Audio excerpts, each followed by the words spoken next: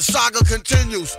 Wu-Tang, Wu-Tang. Olympic torch flaming, we burn so sweet. The thrill of victory, the agony defeat. We crush slow, flaming deluxe slow. War, judgment day cometh, conquer, it's war. What I've learned with working with Myron and doing Throws Chat, and I've kind of known this for a few years now, but how easy is it to share a throwing video like on Facebook and go into various different channels like Throwholics discussion group, Throwing in the World discussion group? Like, how many of those different like fan throws pages are there where you can just share your content and people eat it up? Because the throwing community, like, they're desperate for content. They love, even if it's like bad content, they just want content. It doesn't matter. Throwing in the World is sort of like that. We're like, dude, I like that guy. Sometimes he posts cool stuff, and then sometimes he posts those vines. I'm like, dude, I don't want to see that shit. Like, yeah, but it's funny. I just wanted to point that out because you said about like they need content. Well, it's just like the community in general. Like, I think you have this market of people, like a few, like, and what's funny is it's not just like a few hundred people. It's a couple thousand, and it's not even just the U.S. It's across the world. If you have a social media account, there's something about the sport that when people get into it, they really get into it. And what I think is great about it is, like, just by posting a video of yourself. So I don't really do anything special. I have an Instagram, but I can still get 300 views without even putting a single hashtag in. But I'm not trying to promote myself in that respect as of right now. But my point is, like, those channels are out there, and to me it just kind of comes down to almost laziness if you're not willing to promote yourself. If you're, going day to day trying to push the post-collegiate, way of doing things, and you're struggling paycheck to paycheck, why not go that extra route? Like, try to find companies near you that might, do T-shirt design and stuff like that. Try to, something that we want to do is eventually just like have people, have T-shirts that are just like themed after throwers. Something like that, just to get people's awareness, brand awareness out there. Right. Like, I think that's just simple stuff, but like eventually it can go a long way. Yeah, exactly. Just something like that. I think, just having people know your name, posting a lot, that can just do a lot for, your brand, but it can get you contact with possible future sponsors. And what I like to see, that's one thing that I've struggled with. So, like, when we with Earthfed Muscle, when we started sponsoring throwers like Darrell and Ryan Whiting and Mo, and it was like Chris was so anti-throwing, and this speaks to the community as a whole.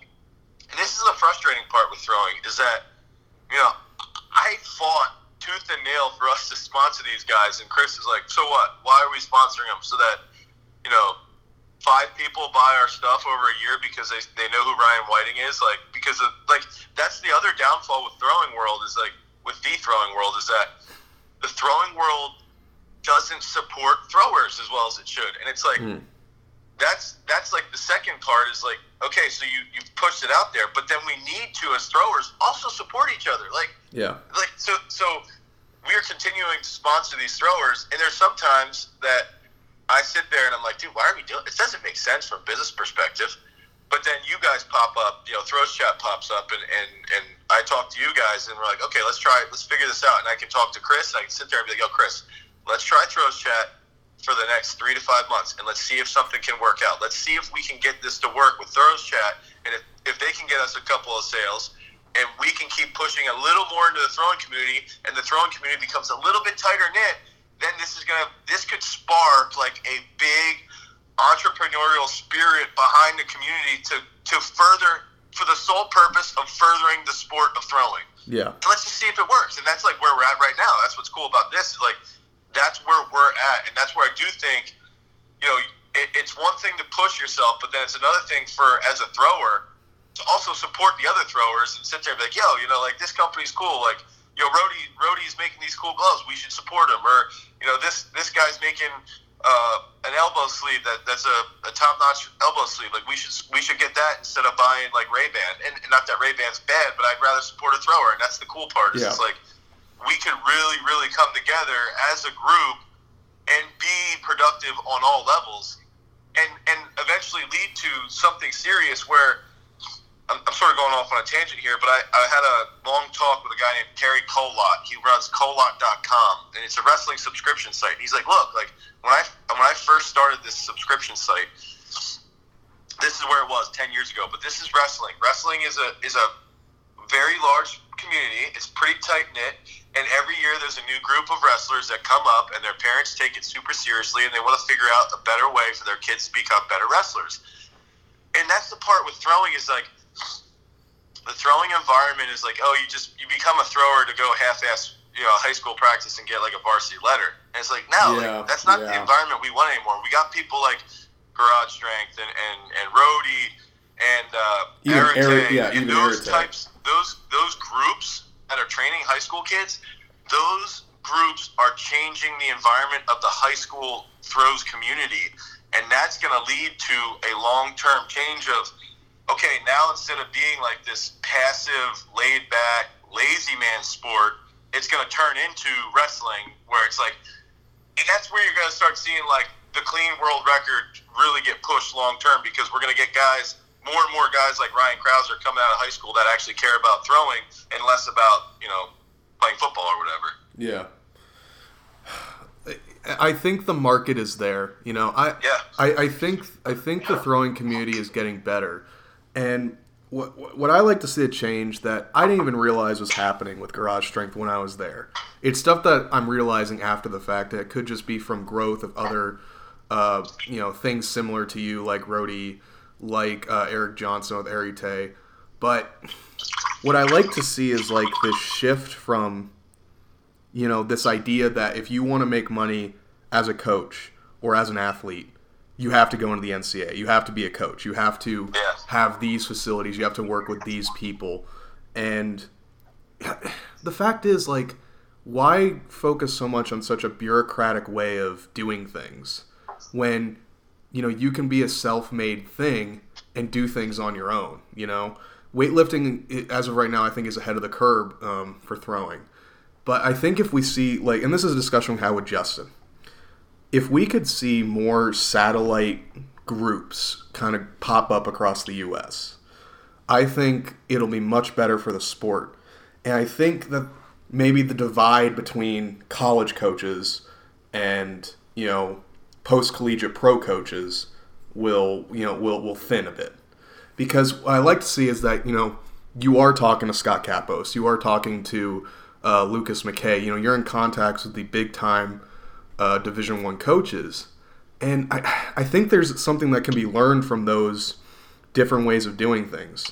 Obviously, I think what's funny that you say that. I think if Scott came through at a different time, I don't think he'd be in the collegiate ranks. I think he'd be one of us. I think the other thing. Sorry, I'm making a lot of noise. I think the other side is that,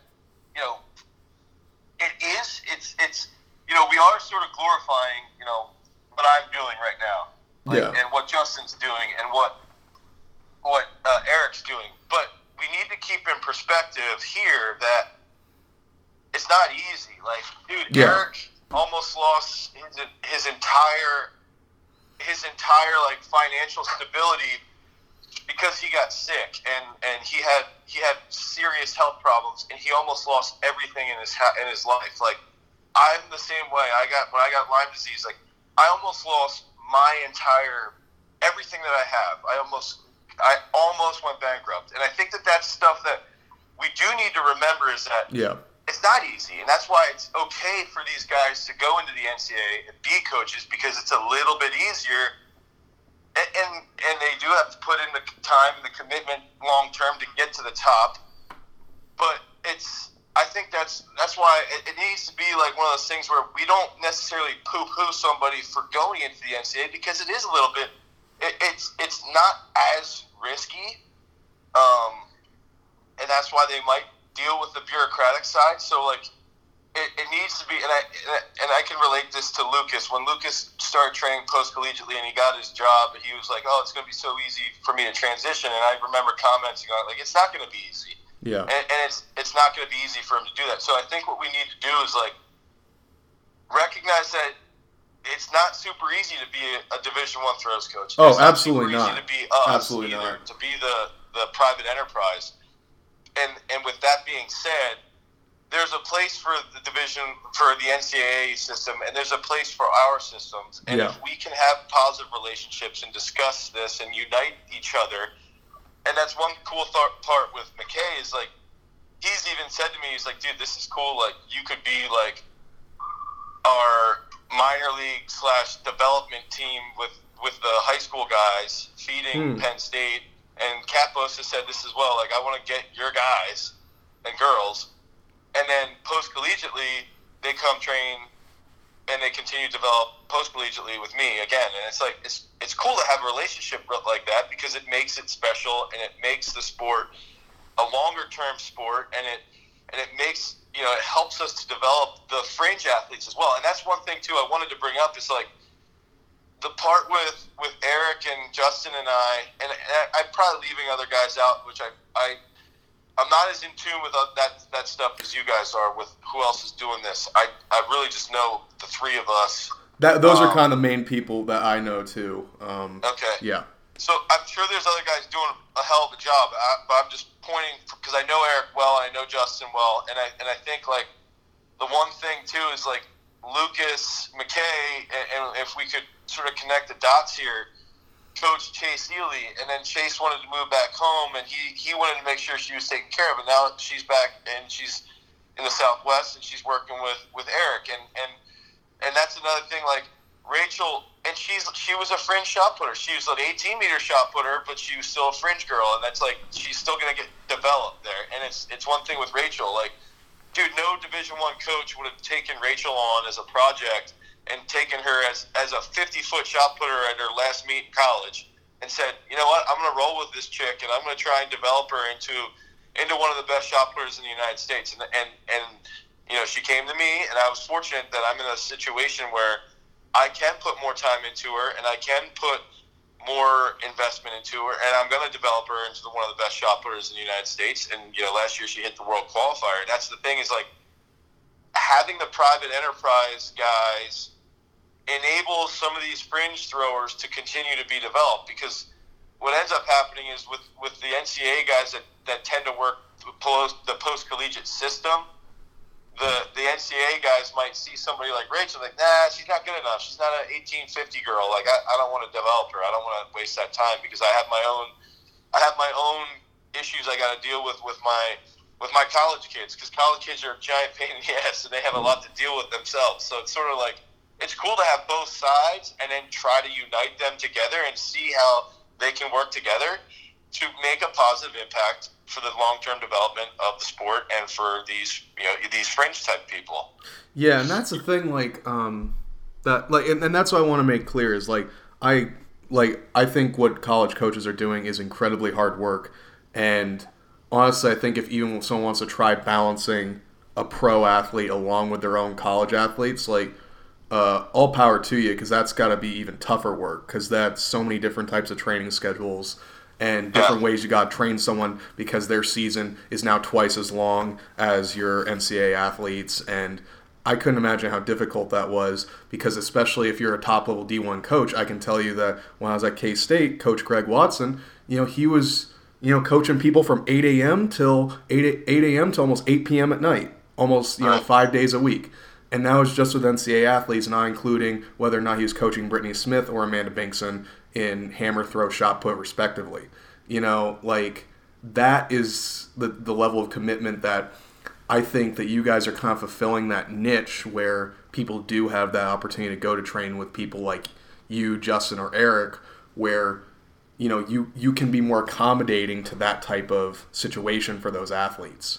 That they might not be able to get from their top level coach. And I just wanted to explain that what coaches are doing in the NCAA is incredibly difficult work, and especially having to go to travel across the country every weekend just to go to these big time meets. That has to be super, super stressful.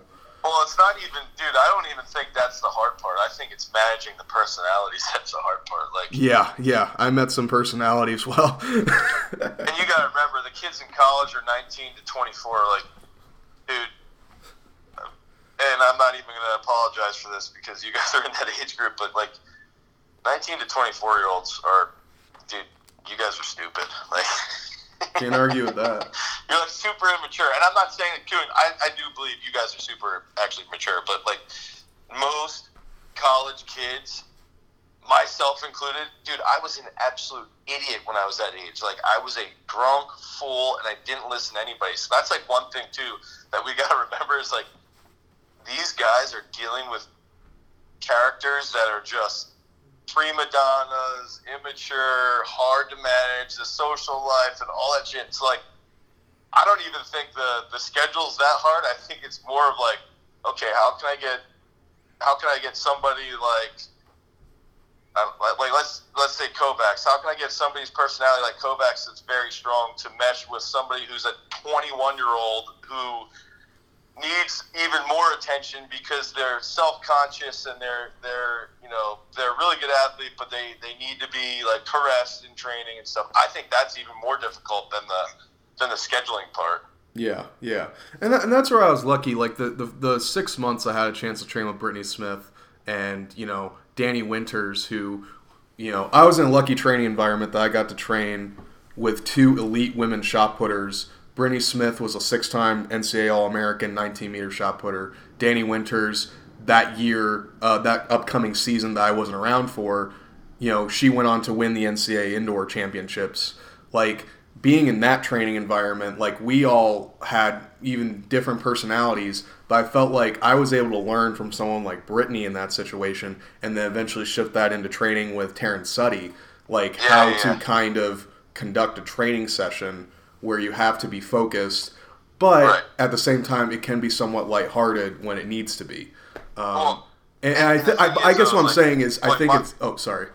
Well, my argument was like, you're more mature in that regard, that you would appreciate that environment and you would learn from it. But somebody, let's say somebody's not as mature, then that coach has to analyze like, okay, how can I deal with Taryn or Brittany or Danny, somebody of that caliber who is super focused, and still manage my girl who I also am trying to get to be an NCAA All-American so that I can keep my job as an NCAA coach. That's pretty difficult. Yeah. If you have a case where the athlete is more immature. Yeah, and I think we were lucky with the people we had at the time, and the people I've got a chance to train with.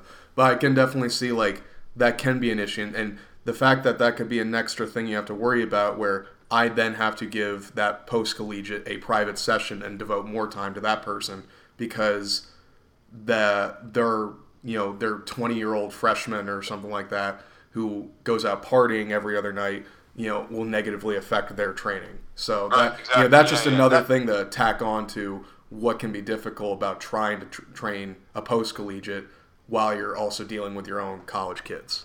Yeah, that's the point I wanted to make. So I apologize if I offended you, Ryan and Jason. No, I'm sure I wasn't the greatest person to train with on some respects, having some of that college angst. I think it's just part of the dude. I just think about myself and I'm like, dude, I was such a freaking baby. I mean, I was a baby till I was 27. I'm just thinking about myself throwing tape measures and shit and breaking it because I wasn't mature enough to actually handle stress properly at that age. That has been a bone I've always had to pick with you, because I remember the exact training session you did that at, because I think it was me and you and maybe one other person. Evan Arnott may have been there, but I can't remember. It was about 20 degrees out. The ground was frozen solid. It was 9 a.m. in the morning. You were throwing like crap, and then like halfway through the session, you picked up our only tape measure because you had 2 to 3 other ones that were already broken, and you went and threw it 50 feet in the air. It came crashing down on the hard ground and completely shattered. And I remember being so pissed off because that was our last good tape measure. And if people were like at garage strength at the time, you knew that literally the discus circle wasn't filled with the discus circle is always filled with random junk, and that junk was most likely broken tape measures and just unwinded tape measures that were torn in half. That's so true. Holy shit, that's so true. And I always remembered I remember being so pissed at you that day, even in high school, just because. And that's when I bought my own tape measure, which I still have today. It unfortunately just broke the other day. I was so mad because of being in that situation, I've held tape measures in such high regard. That was my whole point of throwing it. I wanted to teach you a life lesson. Yeah, well, I'm not sure if you remember this, but when I won indoor states, my mom wanted to take me to like the merchandise booth, and she was like, "Hey, I'm gonna get you a shirt, but you can only get one item." I was like, "Wait, I can only get one item?" And she's like, "Yeah." I was like, "Okay, I'm gonna get you a shirt." I was like, "No, I don't want a shirt. I want a 100-foot long tape measure that will be mine that Dane can't break." And I brought that tape measure to training, and I've had it for 4 or 5 years now, and it's one of those things like I refuse to let. I wouldn't refuse to let people use a tape measure, but I was very cautious about it because I was so protective of it from training with you. So I wasn't sure if you knew that, but like that was something I carried along with. Now just think about how immature I was in college. So that's where I will give the collegiate guys a big nod. Is that they deal with a lot of immature idiots, and myself, like I was that kid. Yeah. So just to shift into just an upcoming event that both Rose Chat and yourself will be a part of, along with Roadie Sport. We're about to go into Grand Valley University's Big Throws Clinic, where we're going to have a bunch of different seminars. It's a 2-day clinic in December. And what can you tell us about what you're going to be doing at the clinic those 2 days? The first day I'm going to be doing an Olympic weightlifting demonstration / seminar, like clinic type thing, where I'll be presenting a clinic about using Olympic weightlifting and throwing, but also in sports in general. So how I apply Olympic weightlifting and the various movements to sports performance. So if you want to sign up for that, put in Garage Strength or Dane Miller in there. But that'll be all related to sports performance. I think that's it. Last year was okay. We only had like 3 people sign up, and we've already more than tripled that attendance for my clinic on Olympic weightlifting, and I'm excited to use sort of what I've learned over the last year with wrestling and football and obviously weightlifting and throwing, and how I want to help people apply that to their own situations. So that'll be like the first day. I believe that's Saturday, and then Sunday I'll be doing a presentation on what I'm calling